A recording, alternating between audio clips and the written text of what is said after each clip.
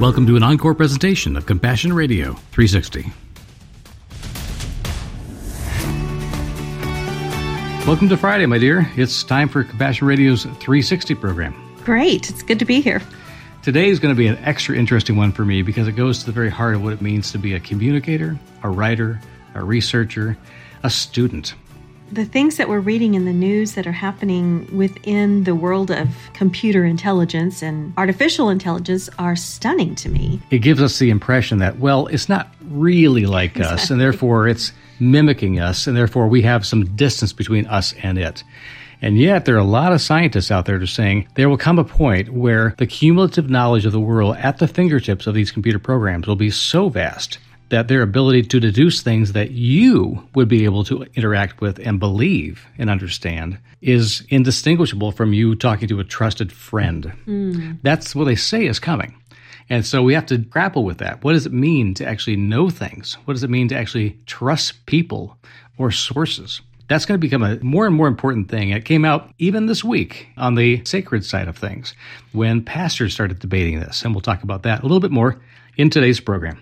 So we have two articles that we've looked at. One is an article from a faith community, like you said, and the other is an article from a news agency. We wanted to put those up side by side and compare and contrast and grapple with this ourselves because, like you said, we are communicators. And what does it mean for us to communicate? What does it mean for us to express our own personal views? My thought was, what does it mean to actually do the work of research and finding information and scripture that go with what we're talking about? And not just doing the work to find information. I think the issue for me is, how do we know we can trust what we come up with? The truth testing. Does this pass the smell test? Do we even have a sense of smell anymore? Or are we having a kind of spiritual COVID where our smellers have been canceled and we can't tell the difference anymore between what is fake and what is true? That to me is a real important issue. Right. We could go into the depths of scripture with that, of taste and see that the Lord is good. Well, are we tasting and seeing and smelling? Can we even do it anymore? Can we do it? Yeah. Because we're a communication ministry, we're not just talking about things and just pushing out data. We also are interpreters. We look at the world as it is and try to tell you from our experience with God in the Word and with God's people around the world, what God's really up to. Because if we know it's really Him, then we know we got the truth. Because He only tells the truth about Himself and about us. And that is an axiomatic statement we have to anchor ourselves in. Either God is a truth teller or He's not God. We don't have an option of having a God that does not tell us the truth. If we're going to believe in a true God, He has to be true in all things, in all ways. So how does He build that into us so we can see things? The first analogy for me, honey, that comes up is that years ago we talked about how to know counterfeits. We did a whole program on this. How do you know something's real? Well, when they train counterfeit detectors in governments to actually look at the currency to say, oh, this one is a fake bill or this one's real, humans get involved and actually handle the money. And they train them not to look for counterfeits. The only way that these people really, really learn how to identify counterfeit is by studying deeply the real thing. And they know what a real bill feels like. They know what it smells like. They know what it looks like. All those elements come together where you know you're looking at the genuine article. They do that for months and months, just learning what real money looks like and feels like and acts like, so that when you see something that's really close, you will say, it's really close, but. Now, do we do that same kind of thing when we approach the Word of God? Do we say, God, we want to see you as you really are. We want to be as you really are. We want to be for each other as you really are. Or do we go there thinking, I know what's right, and they better believe it? I mean, there are a lot of people, I think, that go into church thinking, I've got the answers, and I can't believe these people can't see it. Right. Let's look at this article here from Gizmodo.com, which is one of those tech magazines, and they're bringing up an issue that they saw in another tech company called CNET. And it wasn't really a problem until things started getting a little loose around the gills. As the article says, CNET has been quietly publishing AI articles for months. There was something about the way the information was getting through the CNET system and onto the front page. It wasn't so much that the information in the articles was suspect, but it didn't smell like or taste like a CNET article. So why the shift? Did they change their people on staff, their editing? They weren't sure. But something was different about CNET, and they went to look around to find out what it was. Well, interestingly enough, CNET had posted an article about how AI is not going to take over human jobs. Yeah. Humans' jobs are safe at this point. AI is not strong enough for that. However, the article itself was written by an AI. Exactly. So it was one of those things that just didn't line up ethically even, or logically, didn't seem to line up because of how it was written. Did it really reflect what they believe? Did it reflect what they were about, their values and their focus? Or was it about something else? And do you trust somebody who has a vested interest in something to write the article? So you could say that AI has a vested interest in promoting AI. Sure. Yeah. You could say that. I'm not sure that's really all the way there, but that's the question for me too. Well, I came up with some terms that were being basically coined by an AI, and they weren't typical terms that were used for the subject matter that was in the article. This other author from Gizmodo kind of noticed that and thought, well, that doesn't really make sense to me. I'm going to deep dive into this and see what's going on here. The question was, is this really editorial integrity? Does what they're saying in the article match up to what's actually going on here? If someone's putting their name to it, Yeah. If they're depending upon somebody that is not them and not giving appropriate credit to something, then that would be not just plagiarism, but stealing somebody's intellectual product. And we would say between humans, that's not acceptable. But if you're hiding behind some AI and using their product under your own name, is that immoral? Is that unacceptable? Is it unethical? I would come down on first read on that by saying, yeah, it's unethical to not declare from where comes your information. Even if it's something that is amalgamation of a million sites worth of knowledge, you have to at least acknowledge that it wasn't just you who found the information and processed it. Professors get in a lot of trouble for attributing to themselves the work product of their underlings. They're literally in a position of power over those who do not have power and are trying to get to a place where they're contributing to the science that they care about. It is not right to be stealing from one person the work of their hands. And the Bible is really clear about that. Yeah. But now you have AI. AI is the product itself of the work of someone else's hands. But its purpose is to get you into everybody else out there on the internet to see what is the survey.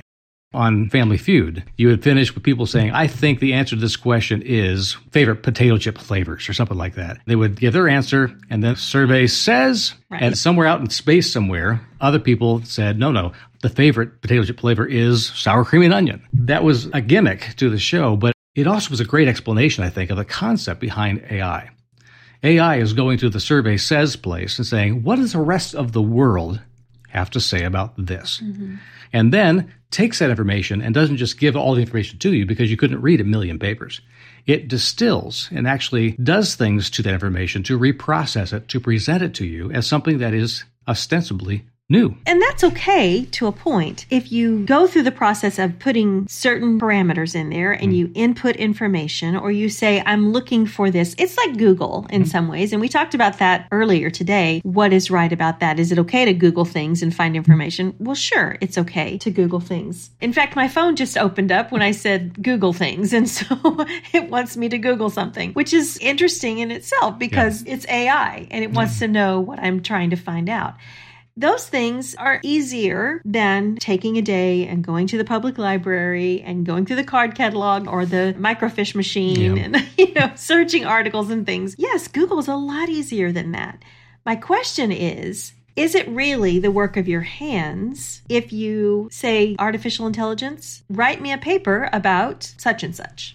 I would say on the face of it, no, because we have certain kinds of general rules that we would say this is what's appropriate for the kind of research you do. And we're taught that even now in high schools and colleges. This is what proper attribution looks like in a paper. And this is how you find enough reliable sources. And when you cite them, it is not so much to prove that they're reliable, but to give the reader an option to go look at it for themselves. And if they do, they say, well, I don't think that article's really saying that. They can comment on that. They can say, you arrived at the wrong conclusion here because your own source says it differently, and this is why. Right. In other words, it's inviting a dialogue and an accountability factor in there. Because you are positing this idea and you're using these sources to defend you, those sources need to be looked at so that we can verify that your conclusions are valid. So there's a relationship here between the reader and the writer that is most important. And the writer has to explain from where they arrived at this idea. Is it really a novel thing that's never been thought of before or combined that way? Or is it the summation of many other people's information that is now being used in new ways to come up with a new conclusion? That seems to be something we, by common sense, know this is what a research paper is about. And this is why we teach kids how to do this, so they know how to go find information that is accurate and correct.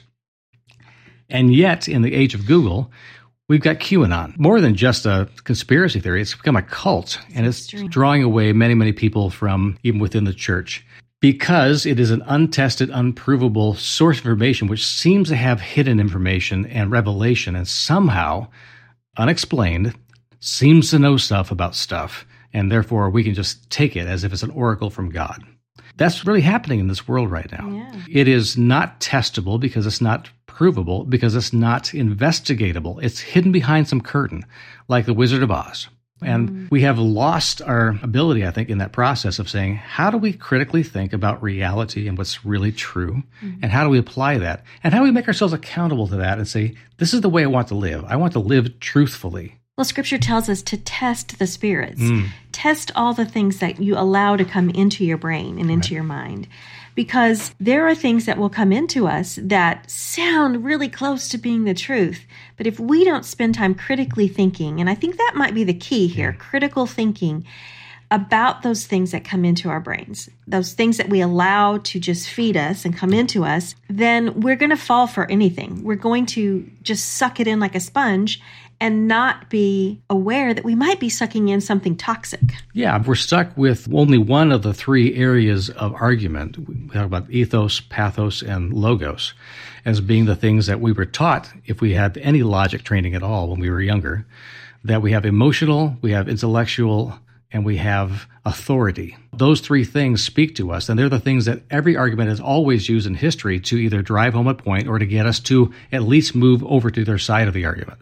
If you know who's speaking to you and what they're saying and what their argument is, you can evaluate it. You can decide whether or not you want to follow it. But it's always going to be a balance between the emotional and the intellectual to say, I can believe this because most of the time we are pushed first by emotion. And we stay there in the pathos side of things. We get pathologically focused on something. Right. There's a reason why that pathos is used in so many specific ways in our language to talk about not just how emotionally invested we are and committed, but how much that investment can be twisted into things that are not true and are not really provable, and yet still seem to have us sucked in. Yeah. So we were taught this, if we were in school anytime in the past 30, 40 years, that this is the basics. People can move you by emotion, they can move you by fact, but they can also move you by appealing to an authority that you respect. And those things applied to people studying the Word of God. They're trained this in seminaries, that the way you approach the Word of God, the way you present it to people, has to give them the option of actually analyzing it from those different levels. Who is your authority? Is it really God? If so, how do we know it was God? If it's His Word, how do we know it's His Word? In every way, not just a printed page, but in every way to the heart of God. Is this really Him? Well, that's a great pivot to the other article that we were going to talk about. And the title of that article is called, Did AI Write Your Pastor's Sermon? And it's from, interestingly enough, an organization called Patheos. I love this organization. I love reading this news source because it's very thought-provoking. And sometimes it's, no, I can't go there. But a lot of times it's very, very thought-provoking. So anyway, this article talks about two pastors that were at a conference, a teaching conference. And they are teachers who teach pastors how to preach and how to write sermons and how to study.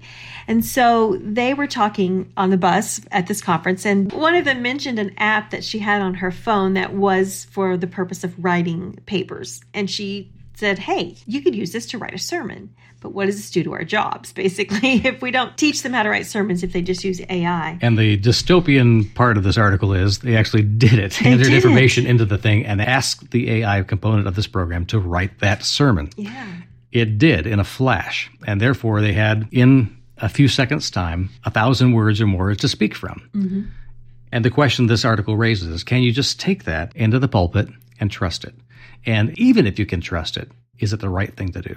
The thing that pops up in my mind the strongest about this is, Where does that leave our ability to process and think through things and be Spirit-led?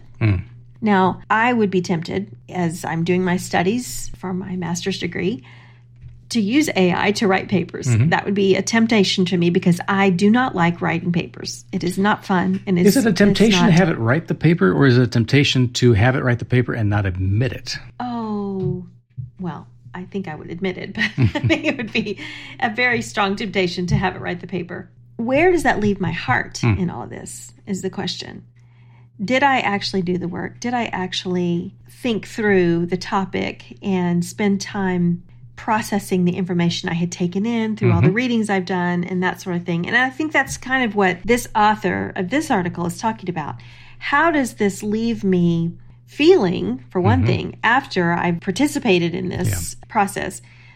And what do I do with this? Right. Where do I go from here? If I'm just going to throw a scripture at this AI bot and let it write a 300-word mini sermon for me in a few seconds, where does that leave me as a pastor, as a teacher, as a theologian? Even? Does it leave you inside the truth, or does it leave you on the outside of others' opinions?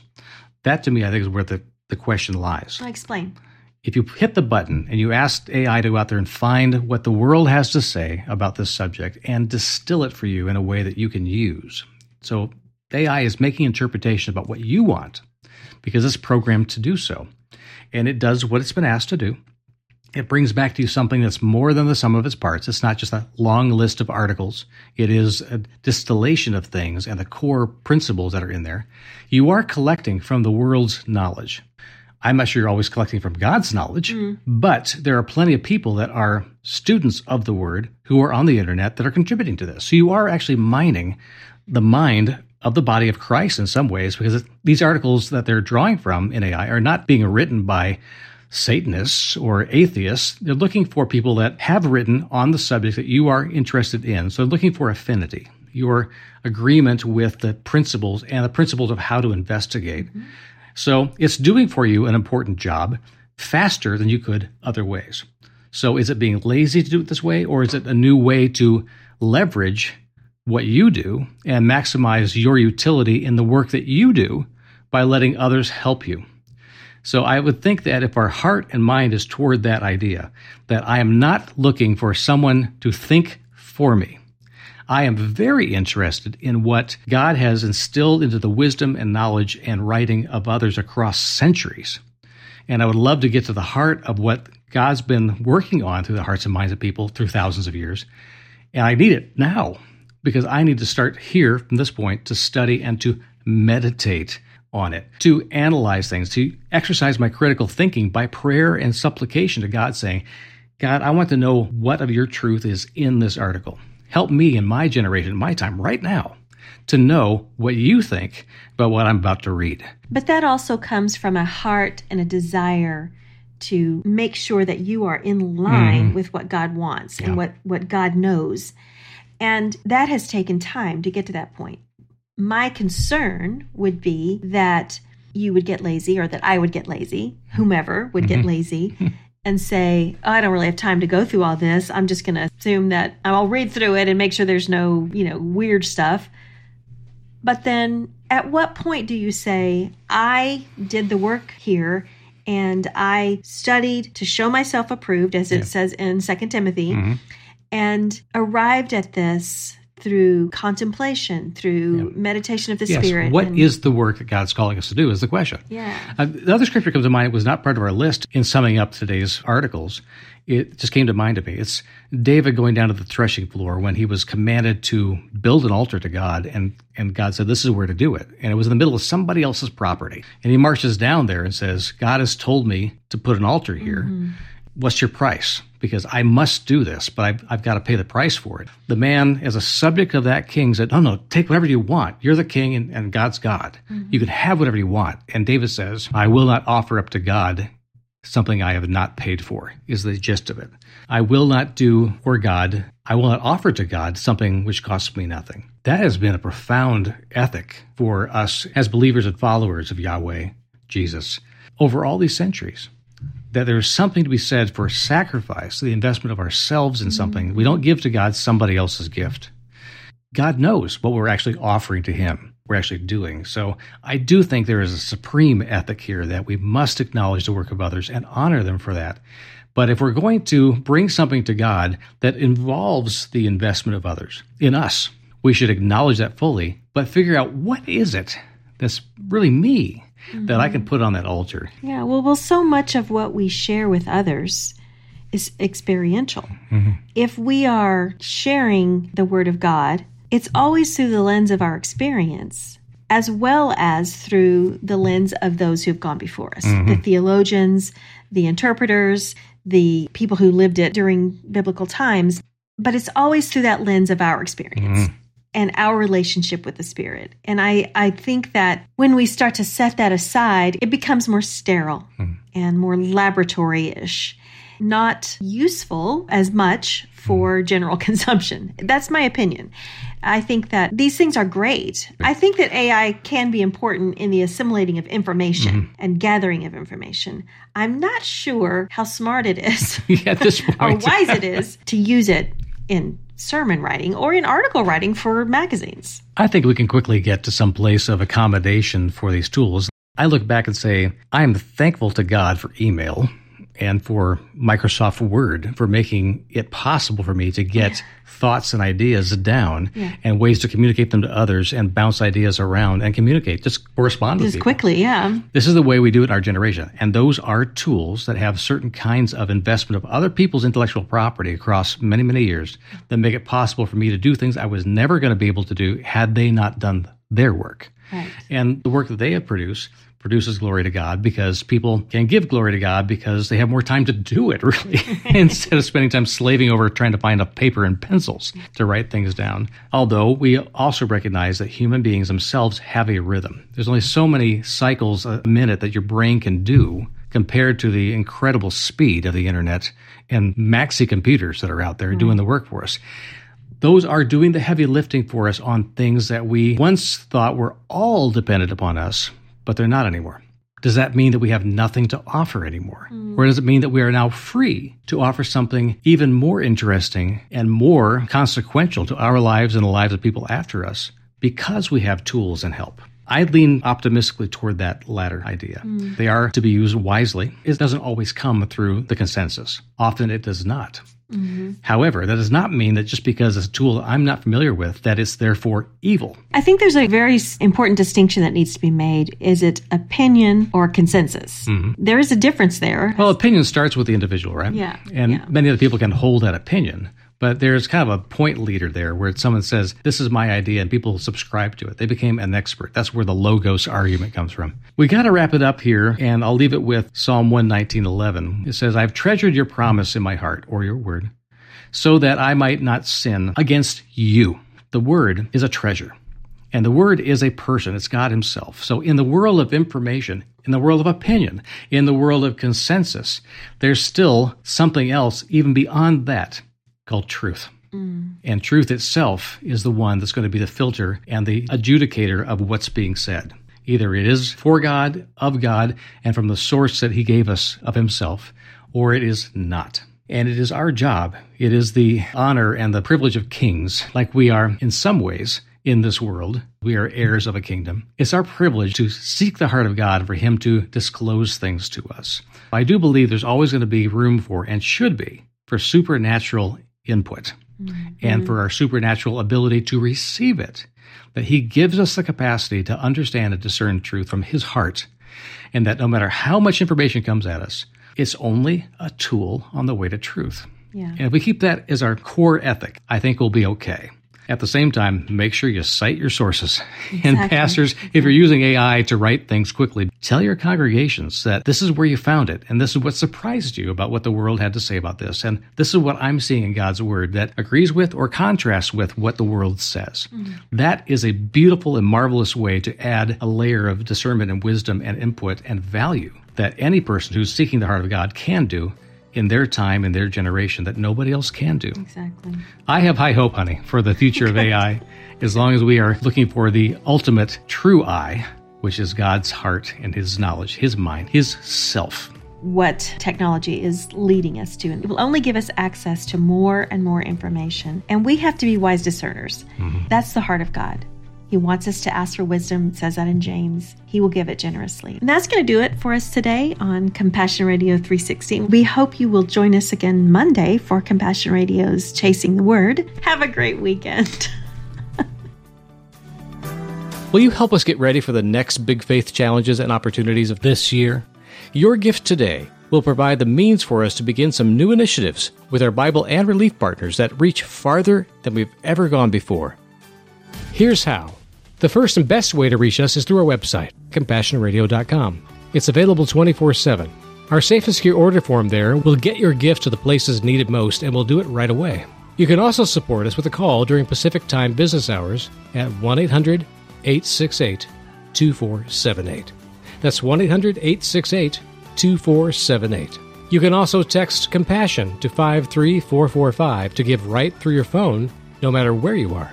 And note our new mailing address, which is P.O. Box 77160, Corona, California, 92877. Again, that's Box 77160, Corona, California, 92877.